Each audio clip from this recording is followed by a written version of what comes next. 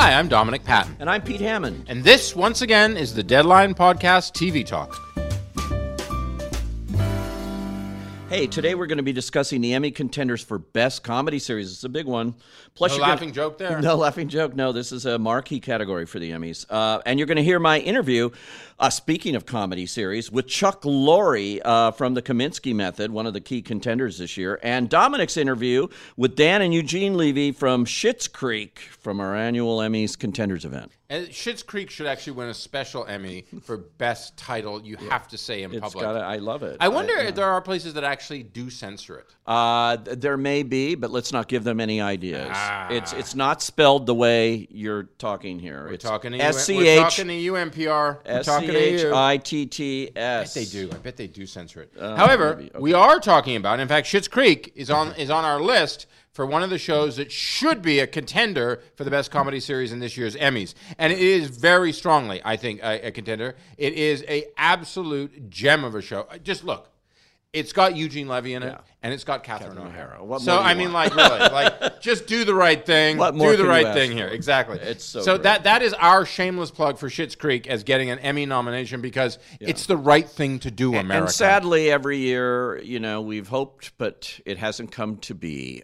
So we're hoping that this year, because, they have been growing in popularity. It's sort of coming up from the underground of TV comedy, and people are noticing it. So I think it could. And moving towards a conclusion. Yeah. So very good. But there are a lot of things, obviously, in terms of other conclusion. Big Bang Theory had a big bang and wrap up recently, and it will be in a good place. The Good Place will be in a good place. Modern Family, which is also going to be coming to an end, will be in a good place here, as well as Jane the Virgin, which also came to an end, and many others. But I have to say, and you mentioned the Kominsky Method in the lead up here, and of course there's Russian Doll, which involves coming to your end many times over.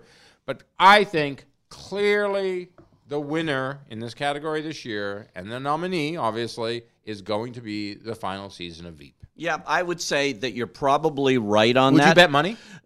Would you bet money on me being right? I'm not going to bet money on this because you have two defending champions here. You have the marvelous Mrs. Maisel, last year's winner because Veep wasn't eligible. Well, not just because Veep wasn't eligible. Mrs. Maisel's very good. No, I know, but I mean, who knows? Veep had won, 2 or 3 years in a row in this category.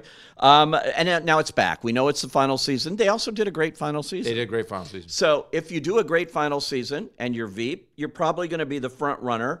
But if you're Mrs. Maisel, you know what? Coming on at the outside here, there could be a race. And there also can be. We talked about this when we talked about this category in terms of best actors and best actresses. Yeah. There also can be a passing of the baton. Right. That is that because, as you said, Veep has won so many times. Because Julia has won so many times, there might be a feeling of you did a damn good job, right? But you don't need the payoff now because there's a new sheriff in town. We've certainly seen shows finally win their Emmys, like Cheers. Everybody Loves Raymond. The Americans late in the season or in their final season, they finally give it to them.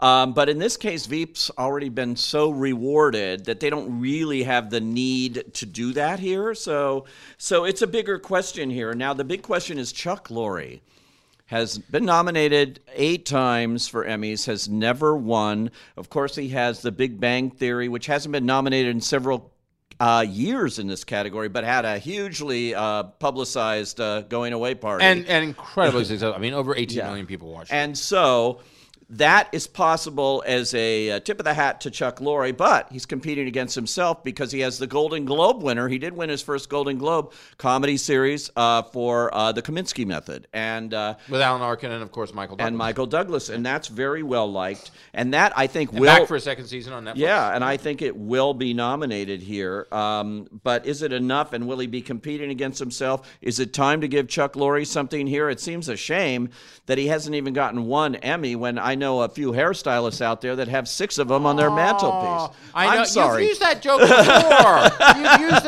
before. That joke is now ineligible on our podcast. I think I used lighting designers the last time. Hey, tomato, right? You can't deny everyone below the line deserves nothing but love, but they do. I'm not saying they don't deserve Emmys. I'm just saying that like a Chuck Lorre doesn't have one, while a lot of people have 10 of them in other categories. It's just the nature of the Emmys. There's a lot of difficult hair to work with in Hollywood, my friend. Hey, and also I will say too is we have to all put context is king in many ways. Atlanta is ineligible this year. Curb Your Enthusiasm, which came back, is ineligible, and Silicon Valley are ineligible. Yeah, that's amazing. And, Curb obviously once was a heavyweight in this category.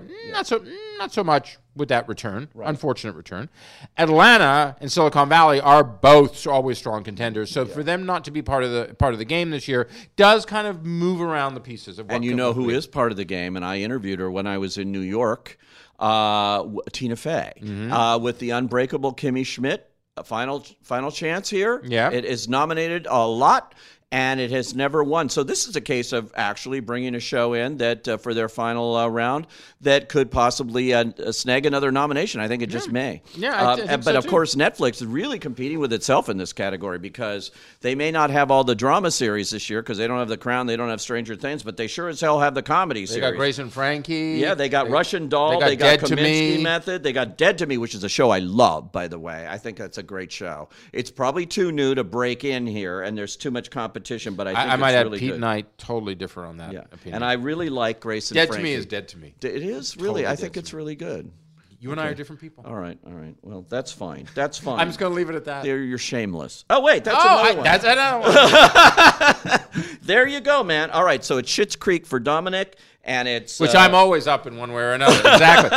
and there are some. Here's the thing is too. Is the interesting thing about comedy. It is actually still in many ways one of the playgrounds in which Big Four network television have movement. Good place. Good NBC. place? This has really come up with critics and everything else, and there it is. I've mentioned this before, I don't quite get all the love for that show. You and I are in the same place about that. Yeah. You and I. But people do love it. They love it. People do love it.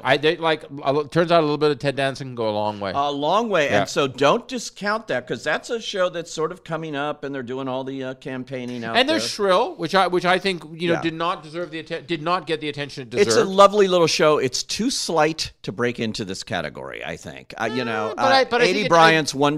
I really like her. I think it takes a very unique perspective on I think on social life in general, specifically from a female point of view.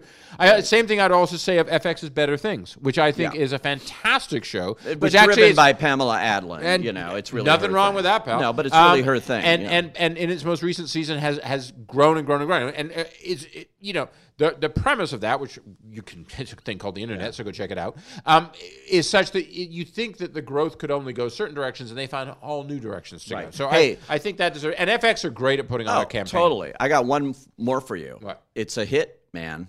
It's Barry, and that's HBO. It was a winner last year. It's a big hit with Emmy voters. Yeah. And I see that back in, too. I don't know what we're going to do here because we have way too many comedy series that are really possible They're capped at 5, correct?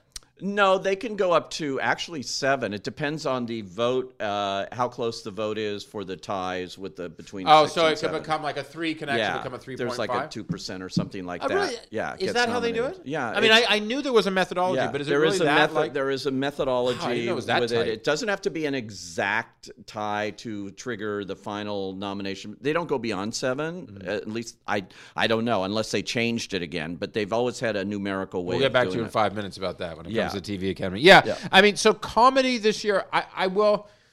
I'm not going to bet the farm on Veep, but I'm pretty much going to bet at least the Outer Acres. I think this is Veep and Maisel, and I think we're either going to see tradition and departure, or we're going to see. Or we're new kid's gonna win. going to see them cancel each other out, and a shocker on Emmy night.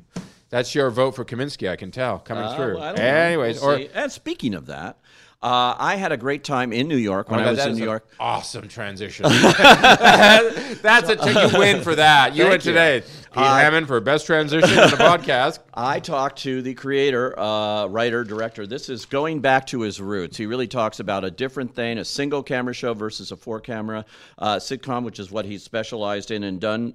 This is different. It's about aging. It's about health. It's about a lot of things. He's got 2 big, giant Oscar-winning movie stars starring in television, Michael Douglas and Alan Arkin.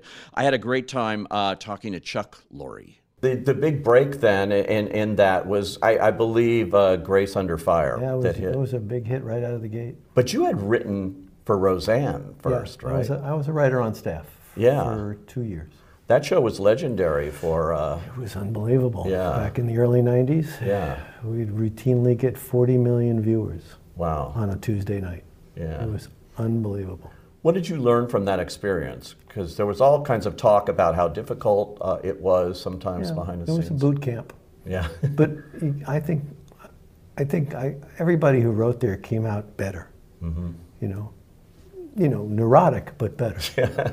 Because it was hard. The hours were ridiculous. We would routinely work 60-hour weeks. Wow. If not more. I honestly, there were times we went home and the sun was coming up, and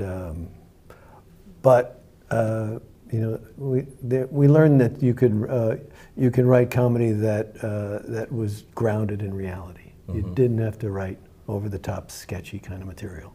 Right. That was the big lesson from Roseanne.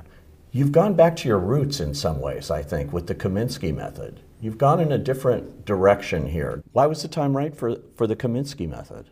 Well, the opportunity to tell a different kind of story about characters who are not in anybody's key demo.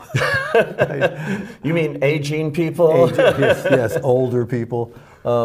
It just struck me as a great opportunity, and Netflix embraced it wholeheartedly right from the beginning. Even though it's got a Hollywood background setting, a show business setting, it is really about aging. Getting old. What happens to us. Getting older, and what happens to your body, what happens in relationships, loss of loved ones, health issues. And one of the reasons to put Michael's character in an acting class was to surround him with people several generations removed from him, and to investigate that huge chasm in his perception and theirs. And I also got on the comedy legacy bandwagon, where I had and I have to say, it was a real honor for me, because the man, Eugene Levy, is just a comedy idol of mine from SCTV up and onwards. And Dan Levy to also talk about the wonderful Schitt's Creek. I'm just going to give you the brief version. Very rich people lose everything. Have to move to town they bought as kind of a joke, and then have to fit in this backwater town and figure out how their lives are now going to evolve in all their eccentricities and more. I wish I had you in the pitch meetings. Yes, that is it. Click.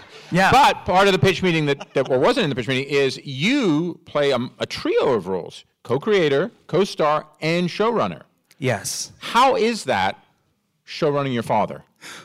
Well, I sleep with a neck brace. I wish I was joking. He's got to be careful, that's all. We have a great time. I mean, it really, when all the pieces come together and they work, it really is quite a magical experience to be a part of. And fortunately, we have a cast and crew that really love what they're doing and are really proud of what they're doing. And we're back. We just shot our first week of season 6, and It's so nice. Thank you. Can you give us any hints? Last season?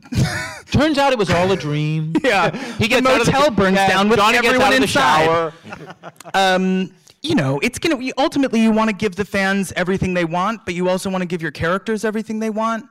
And I think in a final season of a show, it's about marrying those two sort of expectations and hoping that you can service everyone in a fun and unexpected way. So I just think the great thing about the show and why it's been so much fun is just the development. I mean, the fish out of water premise of the wealthy family losing everything and having to move into a motel and live in 2 adjoining rooms is one thing, but it's the character development. It's how this family has grown as a family and has learned how to be a family. In the old days, money was the Band-Aid that solved every problem, and now every character is developing in such a beautiful way. And I think that's part of what we saw in this clip. I mean, one of the things about Schitt's Creek is it deals with issues of gender and sexuality in such a, I find, poignant way. And yes, there's lots of humor, of course there is. Yeah. But in scenes like we just saw right now, there's also a great heartfeltness to it too. I wanted to get from you and both of you actually is, how does that balance work?